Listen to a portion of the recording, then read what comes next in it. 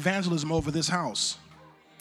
I've called you this very hour. You shall see the hurt, the lame, the sick. You shall be drawn to them. You shall heal them, for I am with you. I have called you to this ministry. So step out in boldness. The devil is terrified of you.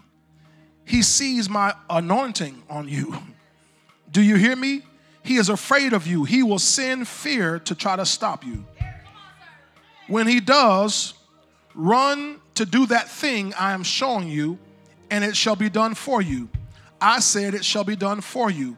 I am with you, for this is my will, says the Lord. Hallelujah. We receive that mantle.